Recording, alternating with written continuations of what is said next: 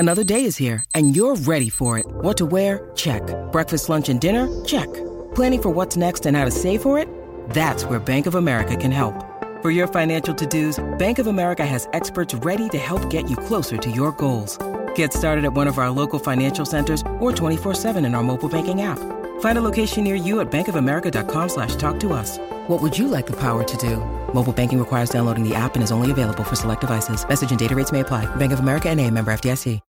When you need mealtime inspiration, it's worth shopping Kroger, where you'll find over 30,000 mouth-watering choices that excite your inner foodie. And no matter what tasty choice you make, you'll enjoy our everyday low prices, plus extra ways to save, like digital coupons worth over $600 each week. You can also save up to $1 off per gallon at the pump with fuel points. More savings and more inspiring flavors make shopping Kroger worth it every time. Kroger, fresh for everyone. Fuel restrictions apply.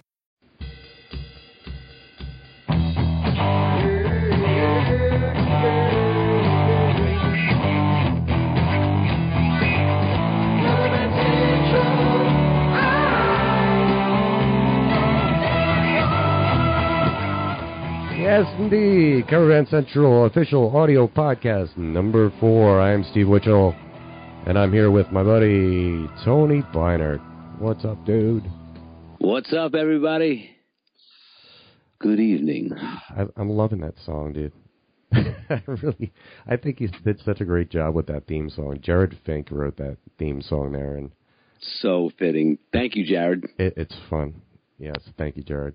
He's a busy boy, man. He's got a single coming out next week. He's in Spokane, Washington, but he records a lot. He writes a lot, and he's got so he's putting singles out, and they're charting, but they're just not hitting it, you know. Yeah, hey, man. You know, it's God bless him. Yes, but yeah, I definitely appreciate him writing that theme for us, and.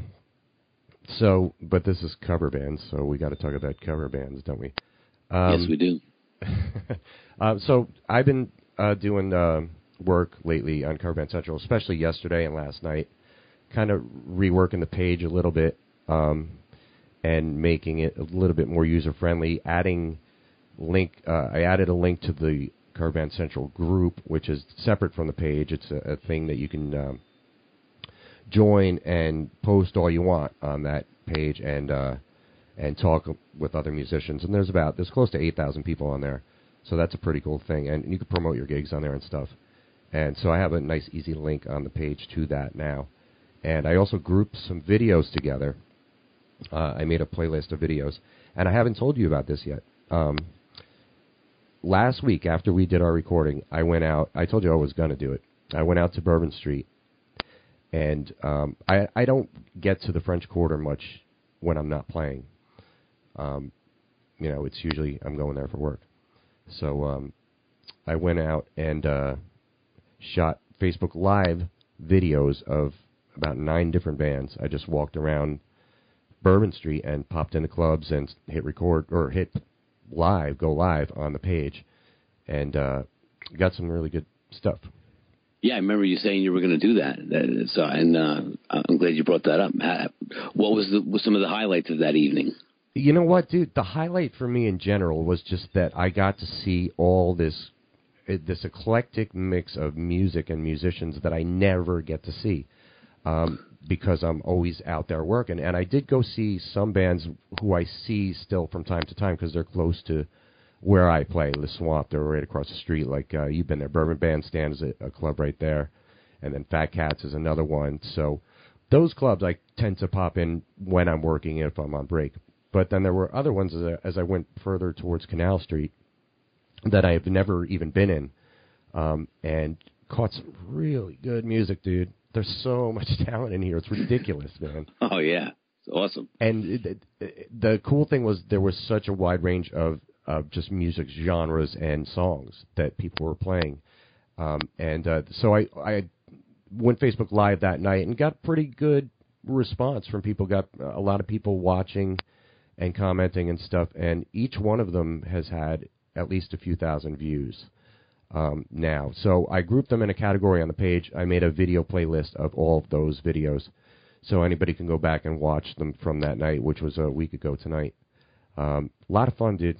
I mean, that's one of the reasons I really wanted to start this whole thing, this whole Cover Band Central thing, this whole movement, because there's so much talent that's nobody ever gets to hear or see, you know.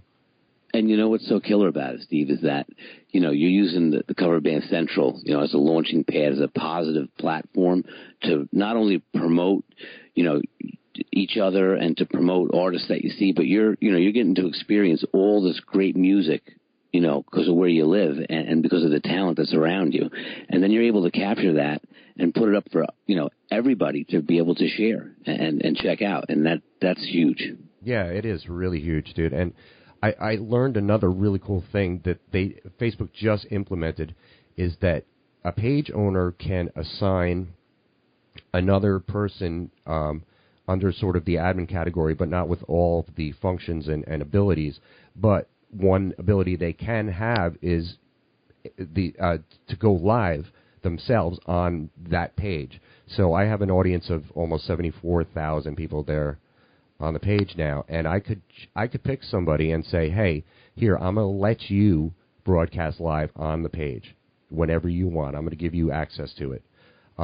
So say if you were on Facebook and you and I gave you that ability, you could go play a Weisenheimer's gig, set up your camera or set up your phone and do the gig live and go Facebook Live on Cover Band Central playing your gig to an audience of 74,000 people and growing, you know, rapidly.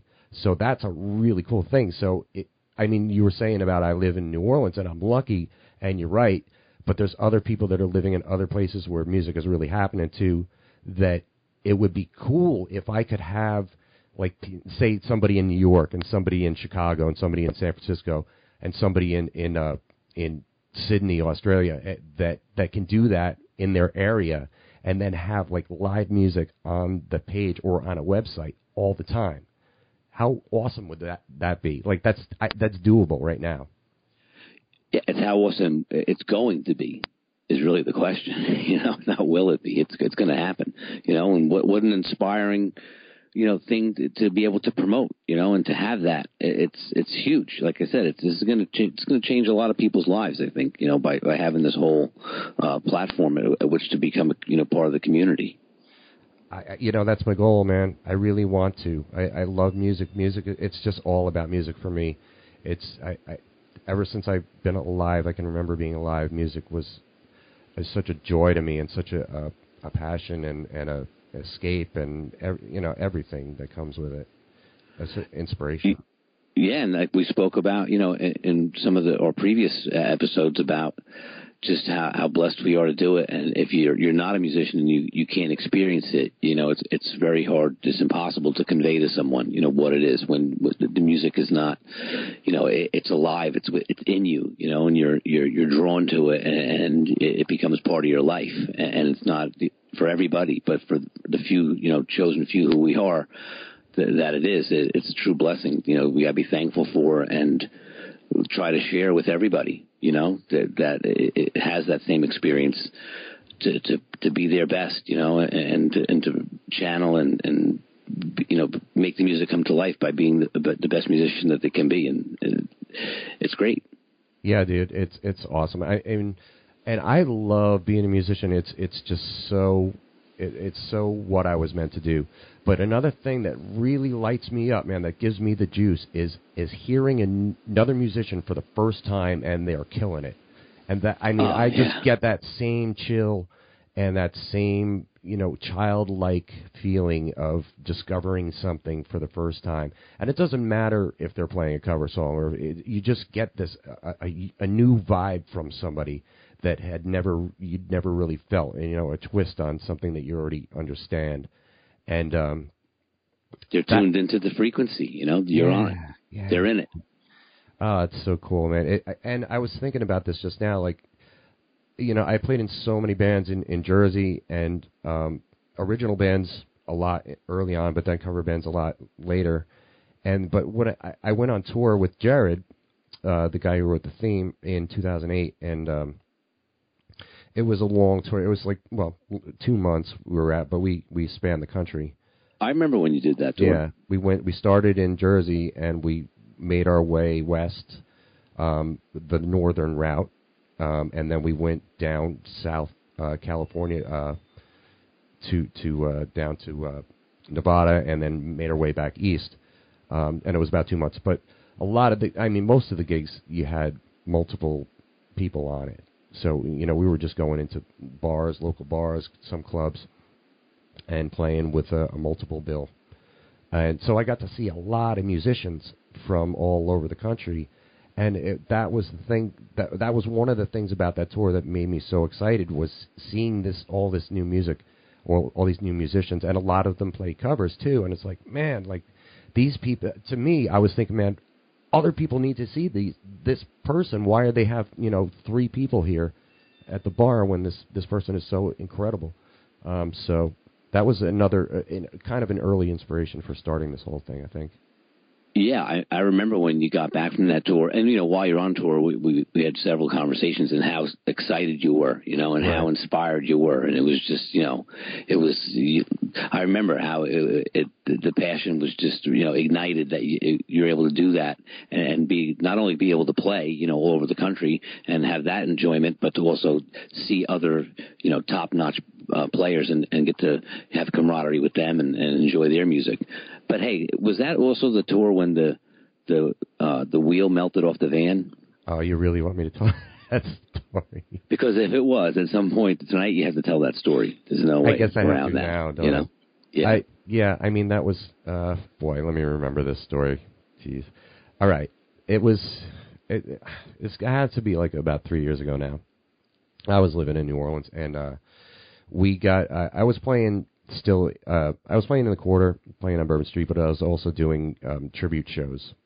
A lot of them out of state. We did some in Texas, Mississippi, and then we got this one gig in Kansas, a casino, a weekend gig, Friday and Saturday night, and we were doing Foreigner. We were doing a triple tribute show. We were doing Foreigner, Bon Jovi, and Journey. So, I think an hour each, or maybe an hour 15 of each of those.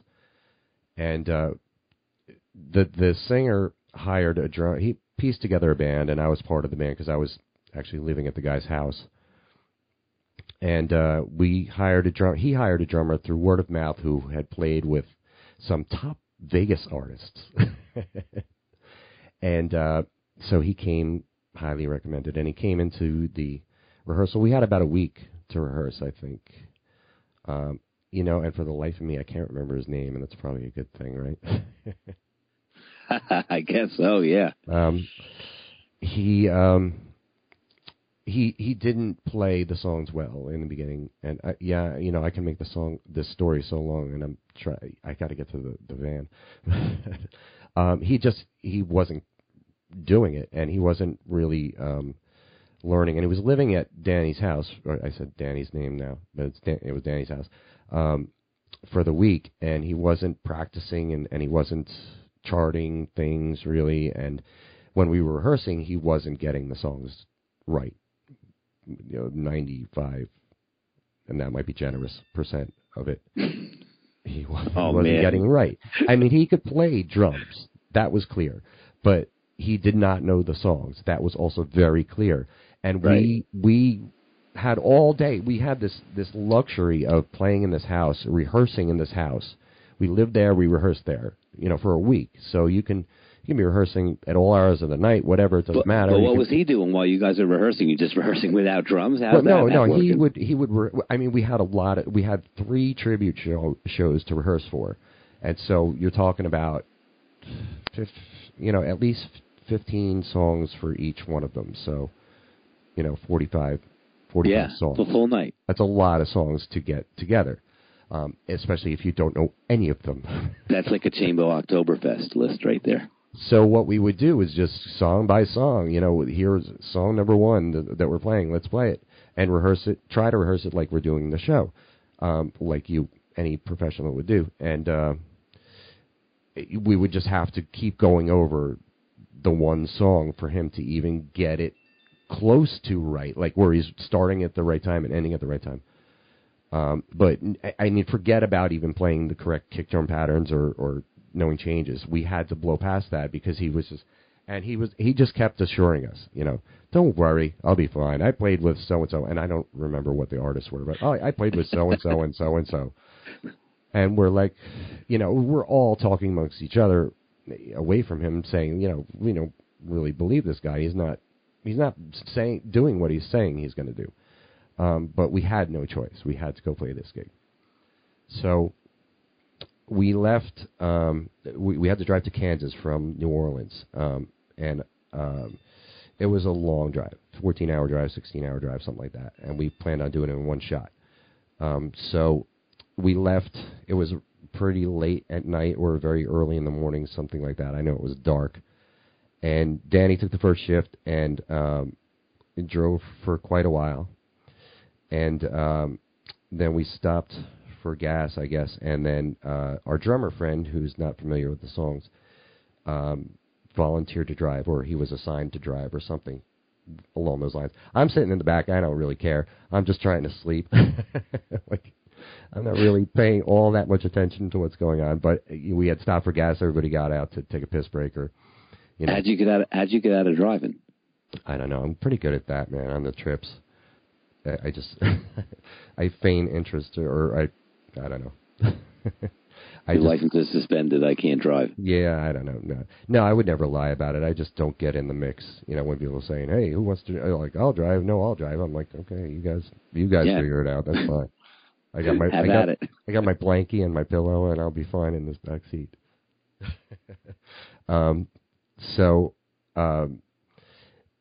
Yeah, so he took over. Our drummer friend took over and driving, and we were driving. We were driving a van, and we had a trailer too. We must have had a trailer because we were bringing all our gear. I would believe we did. So we pull out of the gas station. Our drummer friend's driving, and man, I wish I remembered the exact details of this, but he wasn't. Oh, he was. That's it. He was on the phone. He was fighting with his girlfriend. He was fighting with his girlfriend on the phone during the time we were outside of the van and everybody was doing their thing. And then we get back and he gets into drive and he's still on the phone fighting with his girlfriend, yelling, cussing, everything. And he starts driving and he blows through a stop sign and we're all just like, oh, hey, pay attention. And we all start yelling at him, get off the phone if you're going to drive. And he's just like, hey, he was very rude about it and just would turn back to us, don't worry about it, we're fine, I'll be fine. And we're like, so he's driving down the road. So he gets on the highway and gets up to highway speed. And then a minute, maybe a minute and a half into it, somebody says, what is that smell? What is that burning smell? And we're like,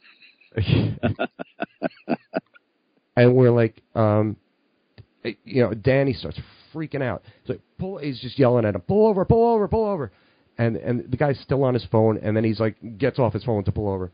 And we get out, and he had left the emergency brake on, and he thought he said he thought he was pressing it off or something, but he pressed it on. So he drove with the emergency brake on at highway speed, like 65 miles an hour, 70 miles an hour, dragging a trailer, and we get out, and the rear wheel, the rotor is glowing red, like orange, red, glowing. It's like molten lava. We're thinking that this thing is going to melt right here in front of our eyes. And so Danny is drinking a can of Coca-Cola in the van in the front seat. So he's just freaking out. He sees the orange glow. He goes and runs and grabs the can of Coca-Cola and starts throwing it onto the melting rotor. Classic. That's great, dude. Oh my God! And I'm like, no, dude, no, don't.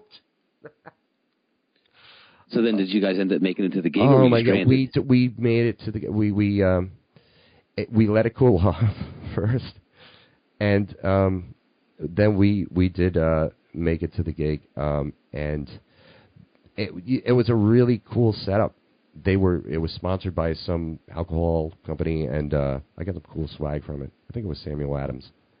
I got a really cool bottle opener there. Nice. And it was a 2-night thing, and we had a good response from people, despite the fact that the drummer did not know one of the songs. Not one, dude. I recorded it. I recorded audio. So did he just play through everything? Like, you know? He just tried to guess. He was just guessing the whole time. Just trying to guess at what was coming next. Not really even listening to the song. Just like sitting back sort of all smug, like I worked for, Wayne Newton in Vegas, which it wasn't Wayne Newton, but whatever. And he just didn't give a shit. He did not care. And I recorded it. It's funny, the whole story, not to cut you off, but it's we laugh and joke about it, but it's kind of, exactly what we said, the exact thing you do not want to do as a professional musician, Yes. I've learned from seeing other people make mistakes, but that mistake, I didn't need to learn that stuff. I already knew. I already knew not to drive with the emergency brake on. Yeah, that's just too much. That's great. My goodness. And anyway, we digress. And to prepare for things, especially like that, especially when you have that luxury of you have that much time. Somebody is somebody's putting you up. He drove to New Orleans from wherever he was. It was far away. I don't know where it was, but it was far. I think it was in California somewhere. And it just blows my mind. How could somebody get a professional job that won't go into a gig and act professional? You're not. It's beyond me, like you said. But you're already committed to the gig, and the guy's there. That's it. We had no choice. We didn't have anybody else to replace him that could come in and just blow out 45 songs in 2 days. Steve, you know what the lesson to be learned here is? That, if you're on tour like that, with a guy like that, you got to make sure that everyone drinks enough water, and then you ride, most of the time uncomfortable because you have to piss like a racehorse, just in case the event that the guy's driving with the emergency brake on and that rotor's glowing, you got enough ammunition between all of you, to put it out. Oh, man. That was crazy. Hey, there was another story. I'm going to save this for another time. There's another story from that I did a tribute show with some of the same people, and it was just all sorts of crazy stuff happened. I started writing an article about it. I never finished it, but it's a good story. But I'll save that for another time. Don't want it to be all about my stories. So anything new? Did you play this weekend? I did not. I was off this weekend. Okay. So you're playing the rest of May, though, you said? Yeah, I'm playing this weekend coming up. We're playing a big private party, about 200 people. Nice. Yeah, that'll be a lot of fun. I hope there's a pizza truck there. Yeah, I don't know if there'll be a pizza truck. I'm hoping it doesn't rain. The forecast isn't looking too good, and it's outdoors, so I got to keep an eye on that. We have Jazz Fest this weekend here in New Orleans. It was last weekend and this coming weekend, and I think it was Sunday. Yeah, Sunday. It was just pouring. We had this line of thunderstorms that came through, and I saw some video from Jazz Fest. And it seems like every year at Jazz Fest, at least one of the days, it just rains like crazy, which it kind of defeats the purpose of having Jazz Fest at that time of year anyway. They should move it later, I would think, when it's not rainy season. But it was but like how it is once it's coordinated and it's booked, it's rain or shine. Yep, yeah. It was Tom Petty was playing Sunday, and I'm not sure if he got to play or not because of the weather. But I know he was supposed to. But by Sunday night it wasn't raining, so I was able to work rain-free. At the swamp. Yeah, getting caught in the rain is tough, If there's a chance, you got to bring a little tent or something, Right. You have to, because if it all of a sudden the sky opens, you're in trouble. Right. So I had the weekend, I had Friday and Saturday night, I had two sub singers, and we play with two singers, and both of them were subs, and they were different subs on Friday than they were on Saturday. And then, so we had two subs, and I was chosen to run the show because I've done it a lot before. And then Saturday, Jason had some, our drummer and band leader had some car trouble and was unable to make it Saturday, so we had three subs on Saturday. Half of the band was a sub. Did it tank? Did it submarine? No. But it, I was required to, again, run the show, and it's very challenging. I'll say that. I kind of like it. I like challenges, but I've had that challenge before. I don't feel like I keep needing to get that challenge again. Well, you're good at it. You've done it before, so why not? I'm good at it. I've done it before, and I do it well. You know, if I can say so for myself, I do it well. I've been doing it for a long time. So, but I think what you're saying is a different headspace if you're leading it or if you're, part of it. Yeah, and specifically Saturday because one of the subs was a drummer.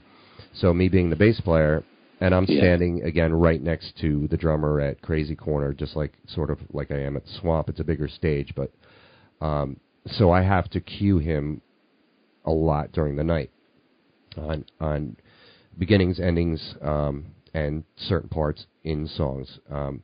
The guy that did the show was a very good drummer, and he came in and did an admirable job, but he just didn't know a lot of the material, and that's not his fault. He was asked to do something at the last second, and did it well. And that's not an easy thing to do in this city, and especially on a Saturday night at a busy club. You have to be on your game. You have to just be going song, no BS, nothing. And if you're not accustomed to being in that situation on stage, it's difficult sometimes for people to adjust to that. If you're used to playing at a corner bar where you have some time to just BS in between songs, and you've never been in a situation where you have to just be on point while you're on stage, it's an adjustment. So I had to kind of keep kicking him back in line, because he would kind of just want to talk between songs, like talk about the last song or talk about whatever, and I'm just saying, go next song, let's go. What fun, to create music with guys you haven't played with before, Yeah, I mean it is, it is, and it definitely builds character for me, and it's good for, it's really good for me all around. I have more fun when I'm just not responsible for calling the show or for cueing anybody, and I can just play my bass, man. But it breaks it up, It does. It does. So I'm happy that we did well and we got through the night. He had a good time, the drummer. The singers did well. I worked with a singer on Saturday night that I haven't worked with in a long time, and she's somebody I worked with a lot in the past in New Orleans, and she did a really, really good job. I was really happy to have her there. It really made me, she was there on Saturday night, and it really made me feel comfortable having that familiar person with me on stage who knows the deal, knows what to do. She took over when she needed to, when she knew that it was the right time, and that was cool. I like that. Yeah, you can just enjoy playing, Yeah, well, I still had to kind of, that was the night where I had the drummer and I had the other singer too, and, I still have to be the dad and keep everybody in line. But at least you have an anchor, Yes. Yeah, that was really cool. So I appreciate that from her. That was my big thing for the last week. I think Sunday wasn't too memorable, other than I left my mic there. But the Facebook Live, that's big. Yeah, what I was thinking, dude. I can tell you what I was thinking on Sunday. Like, I've been doing that gig for just about 3 years now. 3 years ago at this time, I was subbing there often, and I didn't really start working there full time until October. But I'm going to call it 3 years because I was playing there a lot. So I've played there, math 300, probably about 400 times with that band in different incarnations. That's a lot. It's a couple times, So I exaggerate it. I'm feeling like I might want to branch out of that a little bit. I don't want to give it up. I really like it. It's comfortable to me. But I really would, like last night I wasn't playing, and I spent all night with my computer and working on Cover Band Central and getting that more user-friendly and more engaging, and I really was enjoying that. And I kind of want to have a little bit more time to myself to work on Cover Band Central and make it as big as I want it to be, which is really big. So I'm thinking about maybe making some minor changes soon. That's great, man. I mean, it's about finding the balance, right? Yeah. Yeah, it's about making enough income, too. I mean, that's my primary source of income right now is playing. Yeah, for sure. So if I can find a way to make some income with Cover Band Central, and I have ideas, then I can balance it out a little bit better. I'd really like to I prefer to play because I want to play, not because I have to play.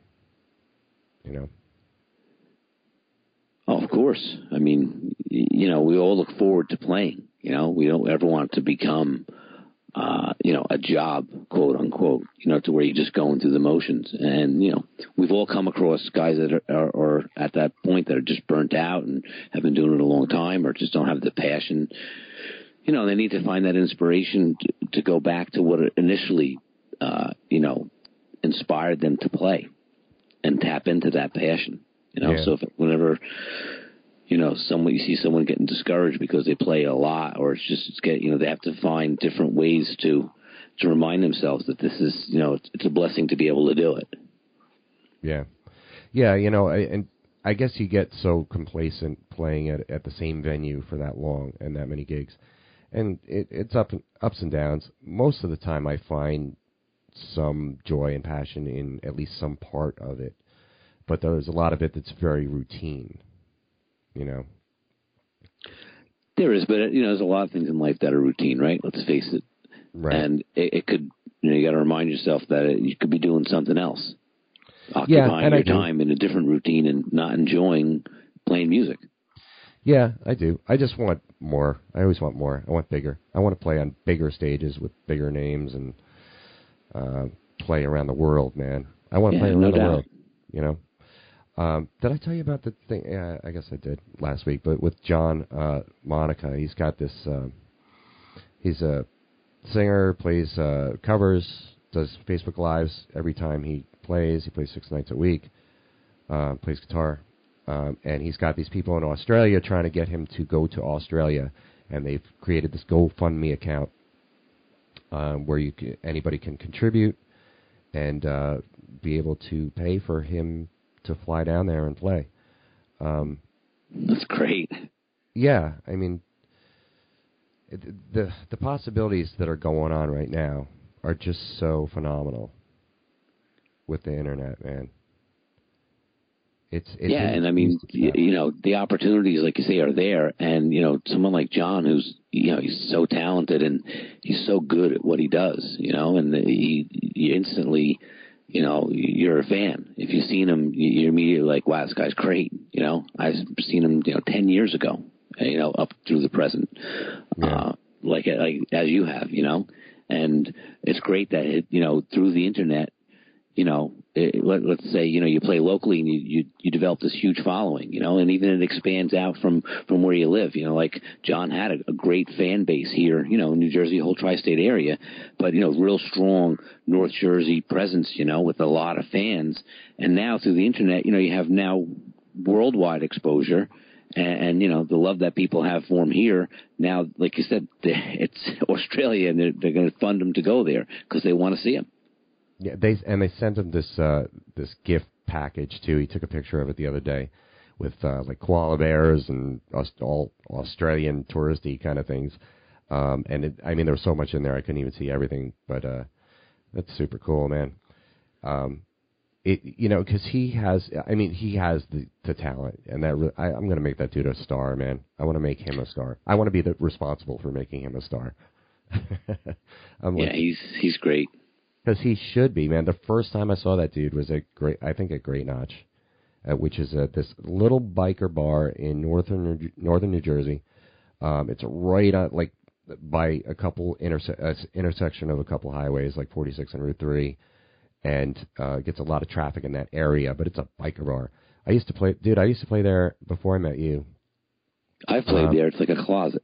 Yeah, it's a very, very small setup. As small as you can imagine. Think a little bit smaller. It's like a kick, snare, and hi-hat gig. Yeah, and I used to play in this band called the Intoxicats. We were a blues band, and we played.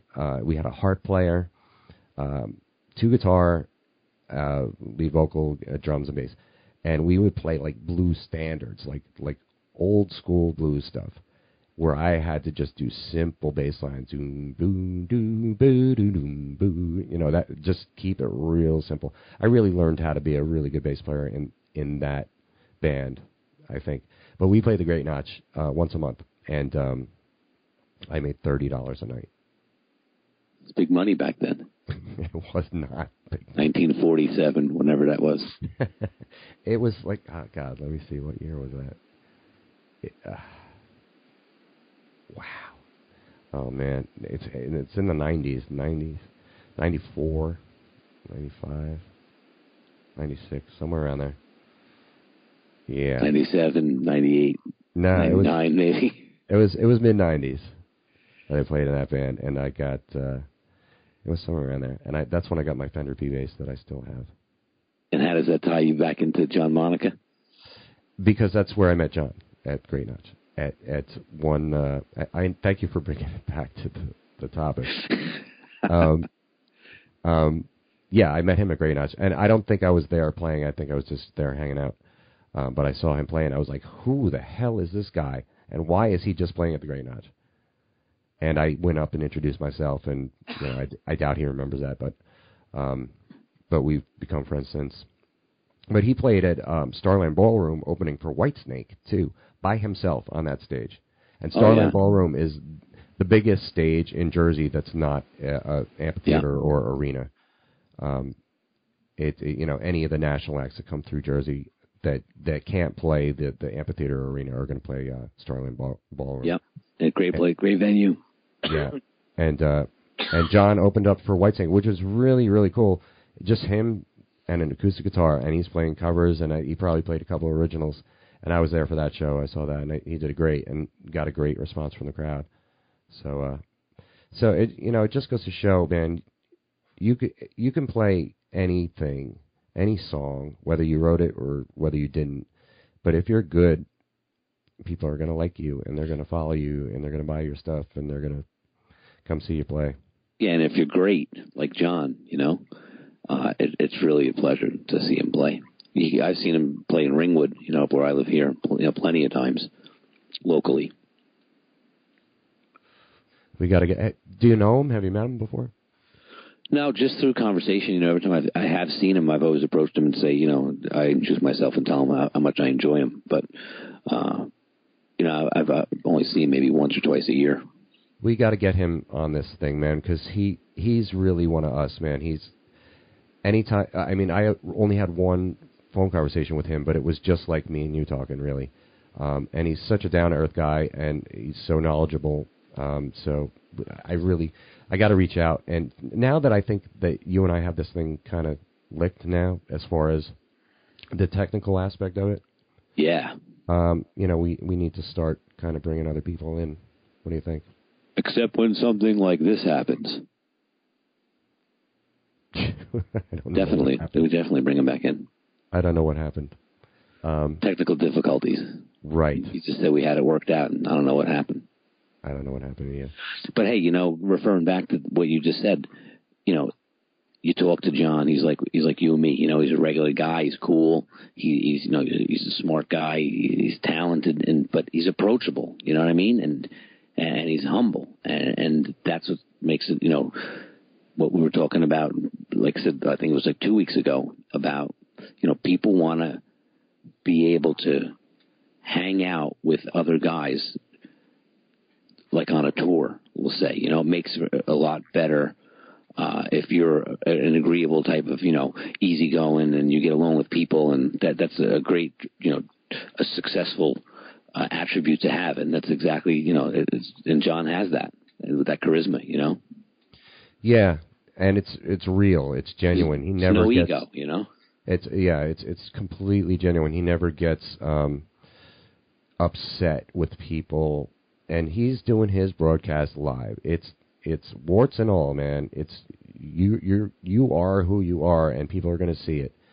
And people ask him about his gear all the time, and he always explains it. He always says it as if it's the first time he's answering the question. He never gets annoyed and like, oh, you could watch it in the replay and see me talk about it.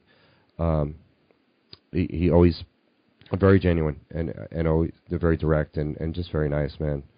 And it comes through in his music. He'll be talking to the Facebook Live crowd and then turn and sing, and then turn back and talk to the Facebook Live crowd and then turn and sing, and seamlessly. You got to watch it. He's just really got it. He's got it, and he's comfortable, and think of how many thousands of gigs he's played. He's perfected the whole thing. Yeah, he knows the deal. He's got it. That's a fucking star right there. Oh man, I just said the F word. I wonder if I can bleep that out. Uh-oh. But I mean, that's how emphatic I feel about it. Anyway, yeah, I'm gonna reach out to him. He already said he would come on this and do this with us. So yeah, we'll get him on. We got to get him on. I just got to set it up for maybe if we can do it next week. I'll keep you in the loop and talk to him and see what he thinks. But I would like to. I mean, that's what all this is about for me, dude. It's really cool talking to you. This is awesome because me and you used to talk once a week just about things like this all the time, and it was called the Wisdom Hour. It was Remember? called the Wisdom Hour. That was a thing that just happened organically because you would. It was when you were teaching. It was Monday nights, and you were teaching. Yep. You would be driving home from teaching, and you had, I guess, about an hour drive, right? Yep. And you would call me, and it was just happened at the time I had Monday nights off, and you would call, and we just happened to start doing it every week, and then I think you dubbed it the Wisdom Hour. I think it was your... Yeah, because the conversations we had were just organic, like these are, and we weren't, no specific topics, but we would just, start talking about stuff, and it would come, and then when we were done, we would say, wow, this is really... this is a lot of wisdom in this conversation and a lot of experience. We should, dub it the Wisdom Hour. And it was wisdom! Yes. We didn't have a theme song, man. We should have thought of that. No, I have a good theme song for that. Don't you worry. Do you? For the Wisdom Hour, absolutely. I haven't heard. You have one already, or you have an idea for one? Well, I have an idea for one. I could play it on drums, or I could play it on xylophone if you want to really hear it. I can't do it right now, though. It's too late. I was going to say, do you have a handy xylophone? I do. It's great. Like my youngest son, Cole, when he was in grammar school, or middle school rather, became friendly. He was in the band, and the band director there was a really nice guy. And every time they had equipment that was like old or being replaced, he became friends with my son. So Cole would come home and say, "Hey, Dad, do we want like a full size xylophone? Because Mr. Van Hines is getting rid of it at the school, and it'd be really good if we could. Is that something we could use?" So I'm like, "Yeah, let's go check it out." And we go, and it's a full like orchestral xylophone that you would use in the school. I mean, it's like 50 years old. It's like got strings and stuff in it, but it's got all the manual controls to mute it and unmute it, and it's a xylophone. It doesn't wear out. so it has all great tone to it. So we acquire that. Then, hey, guess what? They're getting rid of a marching bass drum. That's something we could use? Absolutely. Let's go get it. Bring it home, put some new heads on it, put it on a drum kit, you have a little remote kick drum. Marching snare, yeah, it's going in the garbage too. It's broken, needs this, needs that. Yeah, we'll take that. So we've acquired all kinds of cool stuff that would have otherwise, been discarded, and we've even restored stuff, to make it back to new condition. But yeah, so it's great. Like I said, you walk downstairs now, I have a full-size xylophone in the drum room. And you're not in the drum room right now? I am. I'm sitting right now in the drum room. I'm looking at all of the toys around me. Because now I feel like you have to play the xylophone because you said you have it. But if it's too late in the house, where you I'll play it next week. All right. Okay. All right, yeah, that's a nice little. And I got steel drum too. I got a good little song for that. I heard your steel drum. That sounds good. But now we have a little teaser for next week. That's nice. Yeah, xylophone. So, you know what? You're talking about with instruments with schools and stuff. That's something I really want to get involved with. Somehow, I want to associate Cover Band Central with education and with schools and get, helping music programs, getting new instruments, whatever it takes to get kids to learn music. Just to keep the programs alive. Everywhere, yeah. Because the funding cuts, they always say, the arts and music's first to go, and it's true though. I see it, now in my town even, that they're trying to consolidate some of the music programs down, because they don't have budget for it, or they're cutting budget on it. Yeah, I want to get involved in that. It's terrible, Yeah, it is, and it's such a good thing, man, to learn music as a kid because you're so impressionable. And I had a piano. There was a piano in my kindergarten class that anybody could just go up and play it. And it wasn't like in the front of the class. It was like tucked in the side. But I remember I learned chopsticks when I was 5 years old on the piano. Yeah. And I was so excited for learning chopsticks. Like I can do, everybody knows chopsticks. And then Absolutely. I played second grade. I played it was a recorder. They called it the flutophone, but it was a recorder. And had a little music book and learned how to the hot cross buns. Yeah, and the one I really remember too is When the Saints Go Marching In. That was a song I learned on that. It's and pretty advanced for a recorder beginning player there, Not really. I mean, you're just playing the melody. I have a recorder too. I could play it right now if you want to hear it. Do you really? No. Ah. Sorry. That was a tease. I wish I had a recorder sound effect. I'll see if I can find one for next week. But I just remember that being so good for me, learning music that early, learning how to play notes and stuff, and read it. Basic reading, but reading nonetheless. Yeah, my dad's a drummer, and at a young age too, 4 years old, or even younger than that. He's got pictures of me playing a drum on the floor.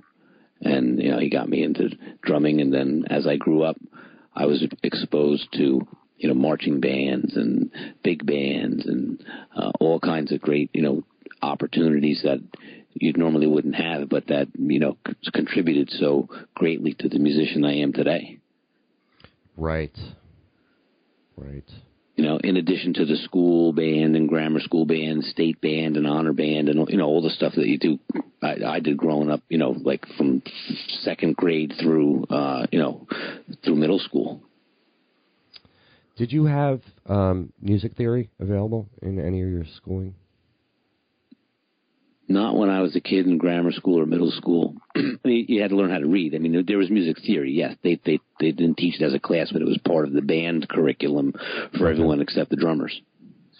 Yeah, I guess I was really fortunate. My high school had a music theory class, and I took it in my junior year, and then they had a music theory 2 class, and I took it for my senior year, but they ended up combining the 2 because there weren't enough people from both of the classes, so I basically took music theory 1 twice. And the teacher, his name was George Wessner III, and he was very flamboyant. And he was also the organ player at Radio City Music Hall. That was his gig. And he taught theory. Yeah, and he was very, very knowledgeable and expected a lot of you in the class. And that was the time of my life when I started listening to rock music. I started playing bass. I started listening to rock music. I started growing my hair. I was wearing leather jackets and denim jackets and, band T-shirts in high school. And he did not really approve of any of that. He wore a nice suit to work every day. He was very flamboyant and very not some rock and roll heathen like you. Yeah, he was wearing like Liberace rings and playing the piano, but man, could he play. I mean, he was really, really good. And he taught like a lot of stuff. And you had to get it. If you didn't get it, you were screwed because you're going to move on to the next thing. So you got to memorize your key signatures. And then you got to know them. There's no two ways about it because you got to start writing 4-part harmonies. And you got to do sight reading and sight singing and ear training. And, I mean, just like workshops where you put together a piece and you had to come in and play it on your instrument. I played what's the classical name for it? It's the Lone Ranger theme. Hi-ho, Silver, away! Somebody's going to listen to this and be like, you idiot, it's this. Wasabi. It's a classical song. And there was a cover of that by the bass player from Manowar on a record. He did it like basically a bass solo of that song, and it's not easy. I mean, there's a lot of stuff in it. It's a classical music piece. So I did that for like a project, and we were assigned a project, and I just came in and I played that on bass, and I was horrible. I was so nervous. I was so nervous. Everybody's looking at me, and he's just looking at me with his chin up and his thumb under his chin and his rings sparkling, and he's twiddling his fingers and watching. And I got done playing it, and he goes, "So what was the point of that?" In front of the whole time, and we're sitting everybody's sitting in a semicircle, so we're all it's not like a regular classroom. We're in in a music room, and everybody's in a semicircle, and I'm right in the middle there, just playing my silly thing through a little, probably a 15-watt amp with a terrible chord and a bass that the action was high on or whatever, and he's right in the center of the semicircle. They're all facing me, and I get done. He's like, "So what was the point of that?" Wow. And do you remember what you said? No, because I just two middle fingers in the air, that's right. No. I felt just sheepish and horrible because I was already so nervous about the whole thing, and I knew I wasn't going to play it great, and I didn't know that. I did kind of come in with a little bit of bravado, just hey, I'm going to do this thing, but without any drums, without any sort of meter going on. It's just me playing and having to keep it on a bass that's just clinky and playing through a crappy amp and then trying to sell it to this guy, this teacher. It was humiliating. I just don't know how a guy like that would get a job, that requires skills that he evidently did not have. How do you crush kids, the happiness and inspiration to play something by not even being constructive or nurturing and just being a total douche? Or French, Yeah, I mean, I can't say that he was a total douche. He probably... No, but that's a douchey thing to say, you know what I mean? Instead of saying, all right, man, let's everyone give Steve a good round of applause. Yeah. And... I know, right? Right? Come on. Yeah.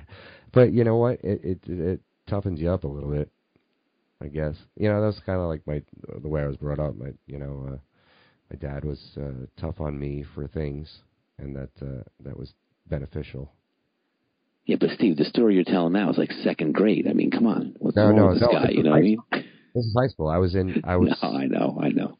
You know, I was probably 16 years old, and just because he just didn't approve of everything that I was doing, like growing my hair, wearing like a cut off denim jacket with Iron Maiden Killers painted on the back.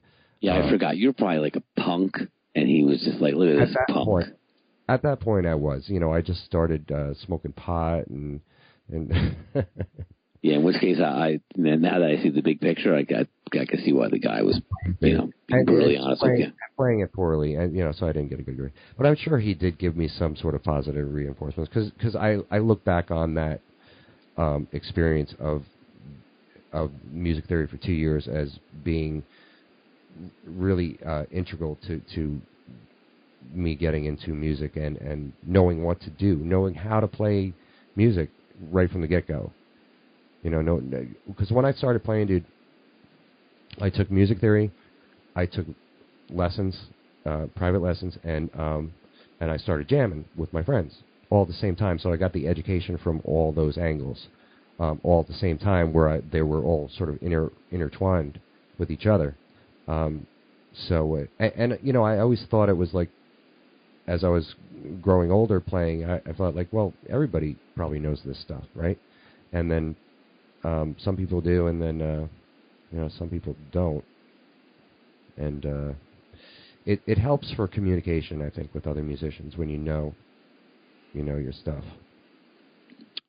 Well, especially with the covers, because you're able to say, what is that exactly, that note, or what's that phrasing of that chord, and between keyboard player and guitar player, they can, strum it out and say this, or it's that, and it's very helpful because then everyone's on the same page, especially, what we do now too with a lot of tunes is we all, you can go online and find tablature, right. And Cal, in the band, he's so resourceful and so committed to the whole process and so excited and passionate about what we do that, he seeks out a lot of stuff, online and, hey guys, I found full tab for the entire band, for all, these bunch of these songs and check it out.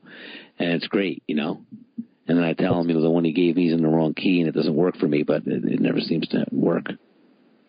Those are the kind of people you want in your band. If you like that, if you're like that and you do things like that, practice things like that in your band or in your music life, you're going to get work because you don't have to be the best player. If you're good enough to play the stuff and you do it well, and then you have that kind of integrity, motivation, and drive, you're going to get work, man. You're going to do well.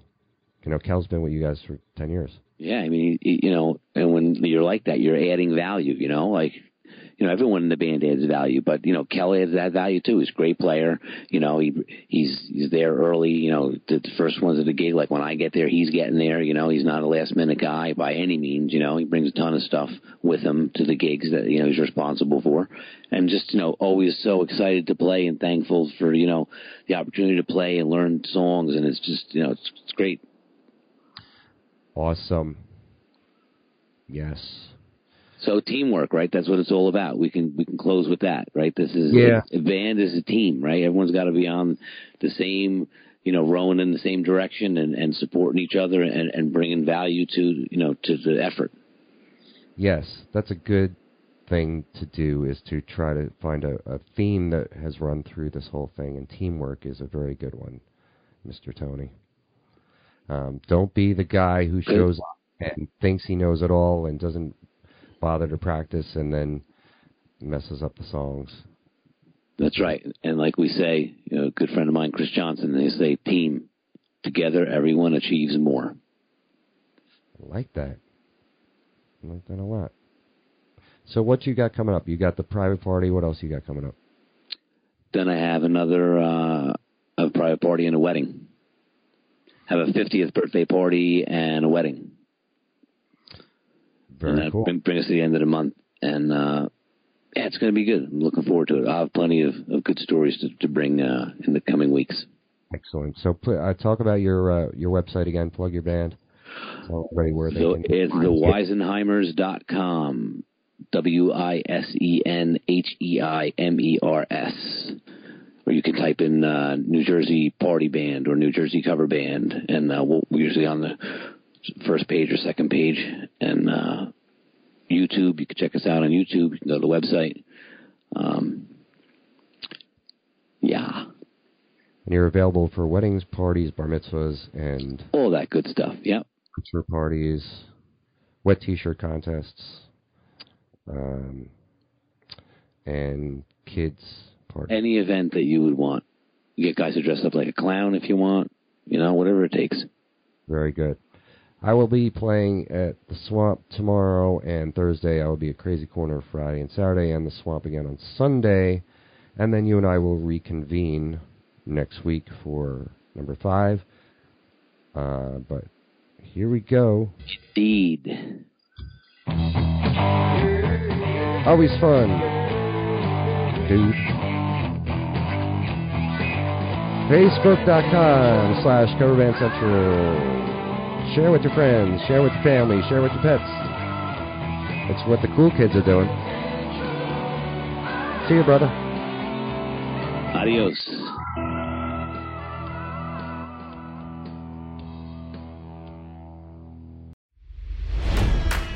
It's NFL draft season, and that means it's time to start thinking about fantasy football.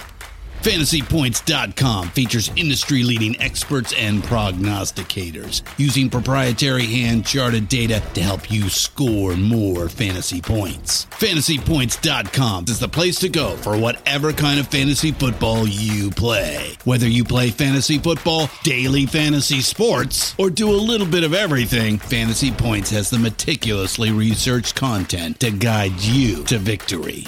And why wait for the fall? Fantasy Points also covers the new spring football league, the UFL.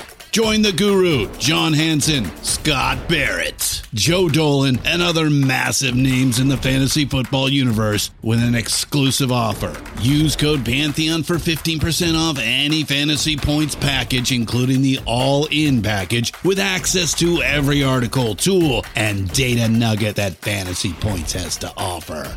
That's FantasyPoints.com and code Pantheon for 15% off at Fantasy Points. FantasyPoints.com, code Pantheon. Score more fantasy points.